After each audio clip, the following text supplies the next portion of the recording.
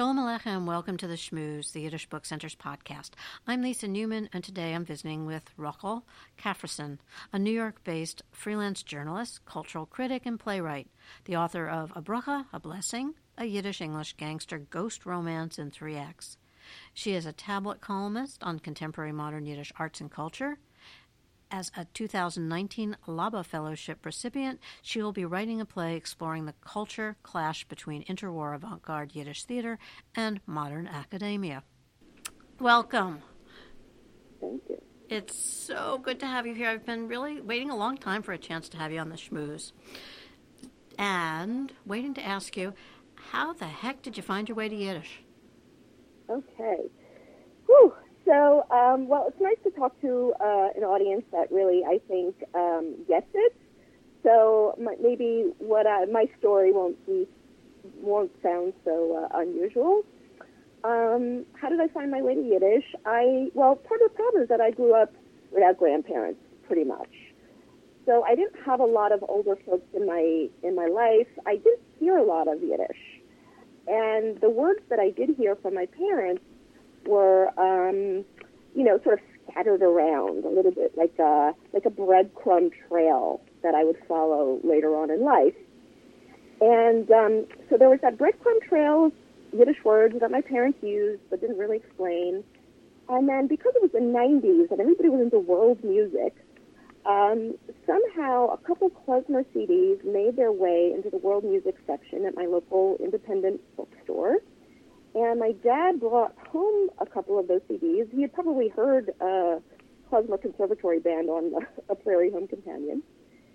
And I, in turn, listened to those CDs, and I had one of those, sort of mind-blown experiences where I realized, those words that my parents have been using are connected to a whole thing, and that whole thing comes with music, which is amazing.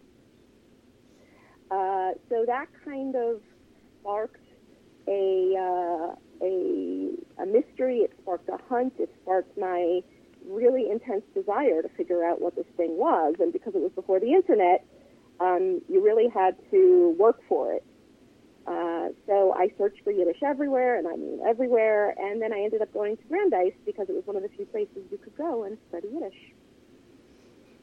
And there you are? And there I was, yeah.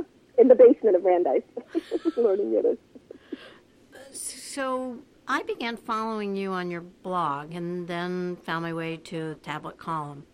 And in all sincerity, your writing is really, it's great. It's thoughtful. It's obviously really well researched. It's approachable. And it's apparent that you have a real passion for this and also a real integrity.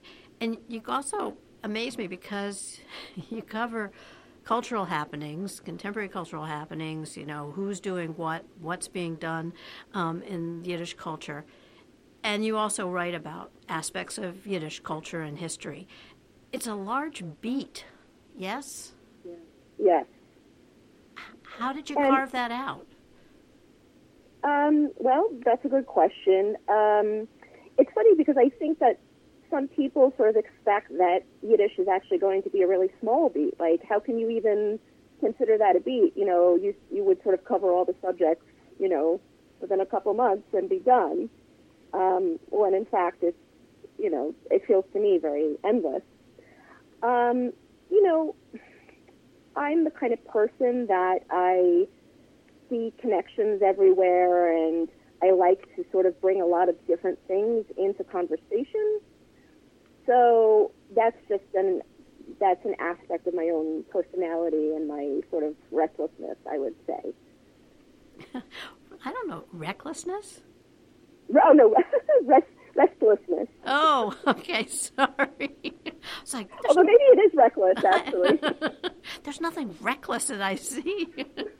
Maybe that's a whole other aspect.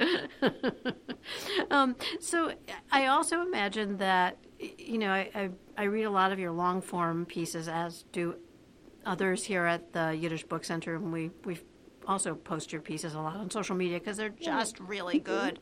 Thank you.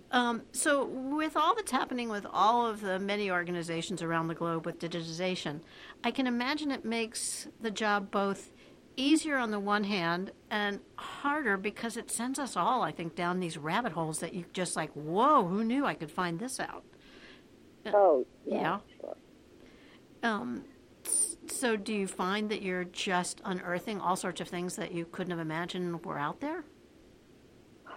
Well, yes, first of all, but also, just keeping up with the research that other people are doing and sort of going down rabbit holes with those people is, that in itself I find overwhelming. There's so much amazing and very accessible scholarship being done, especially now with digitization, with all these resources becoming available, that it's almost like, sort of a delayed effect in a sense.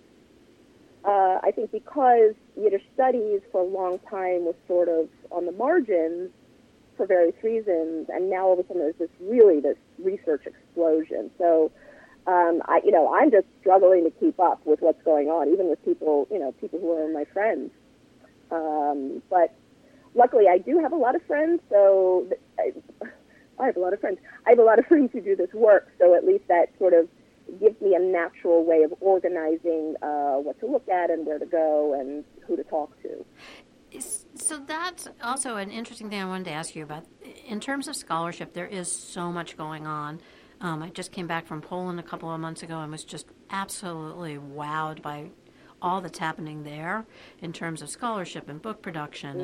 And, I know I see you at events and you're at all sorts of, you're here, there, and everywhere, but you're covering these scholars, you're covering what's new in performance and et cetera, but you're also a cultural producer yourself. So I imagine there's sort of this duality to what you're doing. Yes, absolutely. And I think that, it's funny. I think there's a little bit of envy between people on the different sides. People who are artists feel like, it's so hard to get the attention of writers who are writing about culture, and it's very frustrating, and, they're sort of at their mercy. And then people who are critics feel a little bit like, I'm not an artist, I'm not in the spotlight, I'm just talking about stuff. And then people who try to do both, I think, feel like, oh gosh, I'm doing both and I'm succeeding at neither. Well, let's be honest here. I can't imagine it's easy to carve out a career as a freelance journalist covering modern Yiddish arts and culture. It's definitely not easy. I will say that I have been incredibly lucky that 2.5 years ago, Tablet came to me and said, we'd like you to create a column dedicated to Yiddish culture. And I was like, yeah. It was sort of, in a way, a no-brainer because there's so much to talk about. But also I think it was a bit of a leap or a risk on their part because there is a popular perception that there isn't necessarily that much to talk about, or there aren't that many people that are interested. I found that really amazing when that happened with Tablet, because it was a real leap of faith, but also I think it was a really important statement in my mind in terms of the relationship to Yiddish and modern Jewish culture. Yeah, I think so. I think they saw that connection that was there that needed to be kind of brought out to show that once again, that it's not that Yiddish is on the margins. In fact, Yiddish is informing so much of the larger Jewish culture, just as larger Jewish culture today informs what happens in Yiddish. Right. I think we use the term regeneration here, and certainly, I mentioned before seeing you in the audience at performances and things, and there's so much that's coming out, new plays that are being produced in translation or music that is the evolution, drawing on the roots. It's really exciting, and it's like you can't forget about what informs our contemporary sort of cultural landscape. We borrow from a lot. Yeah, oh, absolutely. And I think there's a real role to be played by good cultural criticism that can bring out those things so that, you know, our own culture is not so mysterious to us. I mean, you know, that's a theme I come back to all the time in my own work, in my critical work, is that so much of Jewish history and culture has become mystified to American Jews, and, you know, for various reasons I won't go into, and that's a real need I see on the part of critics and cultural writers to bring those things out. It's not that hard, but there just has to be sort of a will to do it, and for readers to see the importance of it, I suppose. And yeah, I mean, somebody needs to carve out the space, but also you create content that's deserving of the space, as it were. And so, yeah, I sort of see you as this 21st century Yiddish journalist, and I wonder if there are those journalists who went before you, who you think about or whose work you can read. I'm always frustrated because I can't read Yiddish, and I would love to read commentary and criticism of the day. You know, I wouldn't necessarily point to any one critic or Yiddish writer or journalist that I model myself on, although maybe if I thought about it a little bit. But, you know, and I know you know Daniel Kennedy, and you guys are intimately involved with the recent translations he's done. And so I was thinking, you know, what he wrote about Hirsch David Nunberg and Fliegelman, and that portrait of the Writers' Union in Warsaw really spoke to me. Mm-hmm. This idea, you know, the excitement of all these people, these writers coming together and, you know, seeing theater all the time and really getting, you know, hyped up about ideas, and the stakes for culture writers and culture producers felt very high. And, you know, I read that and I think, oh, what I wouldn't give to, you know, go to one of their evenings in the 20s, you know, when they were all Nunberg was making them tango at the Writers' Union. I wanted to ask you this silly question, so now it's a segue, but maybe you won't consider it silly. Okay. But okay, it's the age-old question. If you could have a dinner party and gather people around, so who would be there? Oh my gosh, that's a really good question. Like people I would want to meet. Well, you know, it gets really dark really fast because there are people who are my heroes because of what they endured. You know, people like Emanuel Ringelblum and Rokhl Kafrissen, and so, you know, that might be a somber dinner. But you know, I would love to meet them. If I could go back in time, you know, to the 20s and go to a tango evening and dinner, you know, at the Writers' Union in Warsaw, I would absolutely do that with some of those folks. Gosh, I feel like there was just somebody I was saying that I wanted to meet, and now I can't remember who it was. But yeah, I have that feeling all the time that you just feel this longing of wanting to know what these people were like in person, you know, and it's frustrating. Yeah, when you read little vignettes, and you mentioned Warsaw Stories, the new translation by Daniel Kennedy, yeah, it's kind of, you want to plop yourself in there. It seems cool. So can you tell me a little bit about the play that you're working on? Oh, yeah, I'm very excited about this play. So, and in fact, there's going to be a little bit of it up on the LABA. It's called the Online Journal, and all the fellows this year are placing pieces up there. So how do I describe this? The play is about a young woman who's a grad student at a school like NYU in a department like their Performance Studies department. And she is studying queer interwar Yiddish cabaret from Warsaw. And she is maybe 2 years into her program, and it looks like she's about to be kicked out. She's not doing very well. Her advisor doesn't really know her or care about her or have much of an investment in her.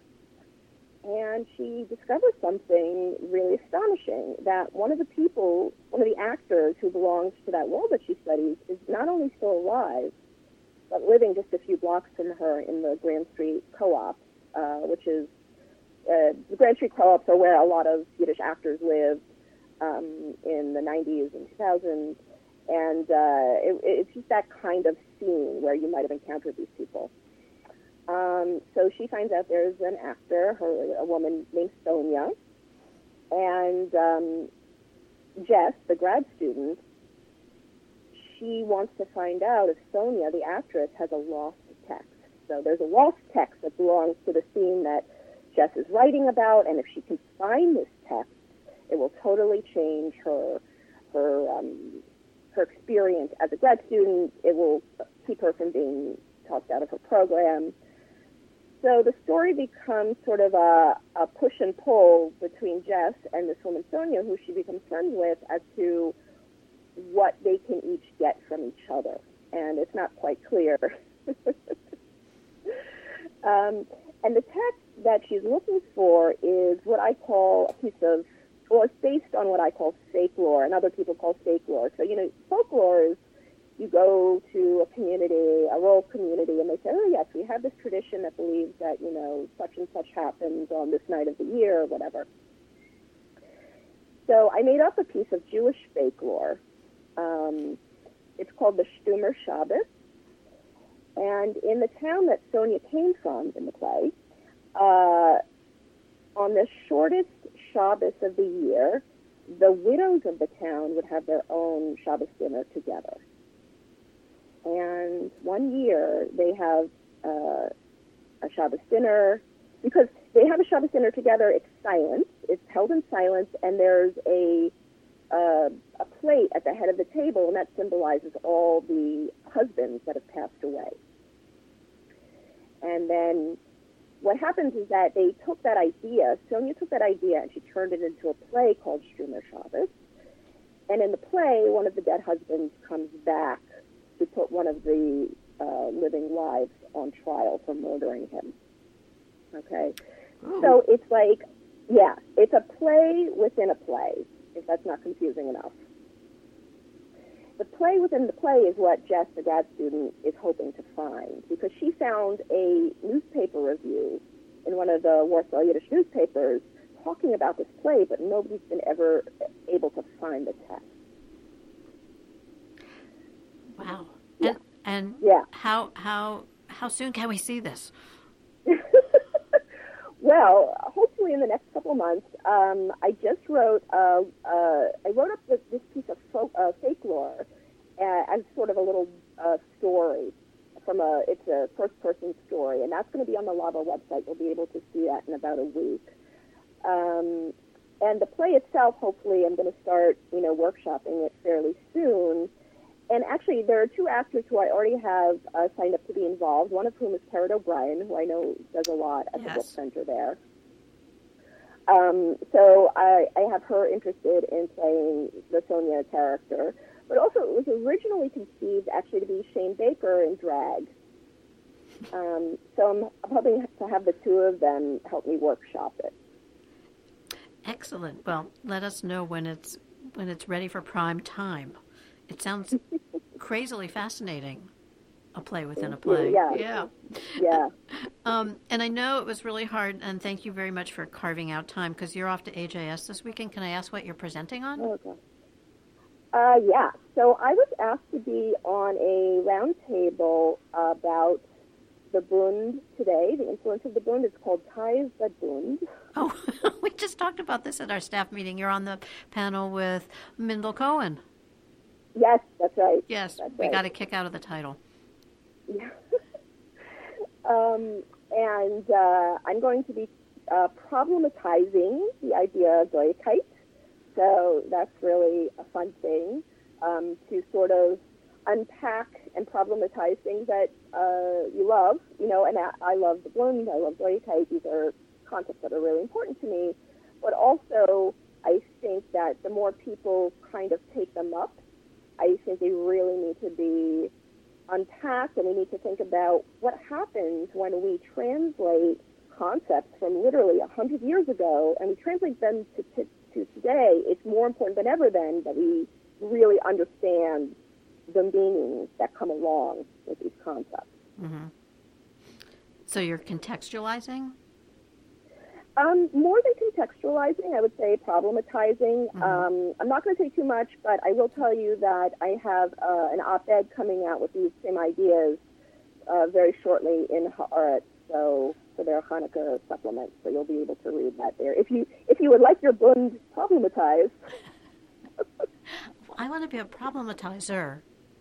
Okay. Well, hang out with me, you know. Usually, my favorite thing. Usually perceived as the problem maker, not the not a problem enabler or a considerer. Okay, well, we'll leave that part of the conversation. So, in terms of articles, that segues really well for our listeners who are interested in following you on the World Wide Web, as I like to say. Can you give us some coordinates? Sure. So the best place to find me is I have a twice-a-month column at Tablet, and it's called Rokhl's Golden City, just like that. And go to Tablet, and you can find it. I'm there twice a month, covering everything from Bolsheviks to the Bund, pogroms. That's a big theme. But I promise it's not depressing. It's actually really interesting, and I try to uncover really vibrant, really wonderful, uplifting people in our history who I think are very inspiring and people we all should want to know. So, yeah, find me there at Tablet. I have op-eds in Haaretz and JTA. Where else?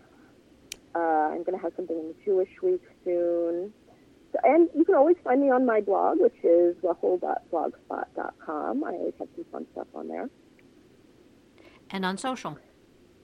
Yeah, social media, although you want to tune in for a lot of Rokhl nonsense.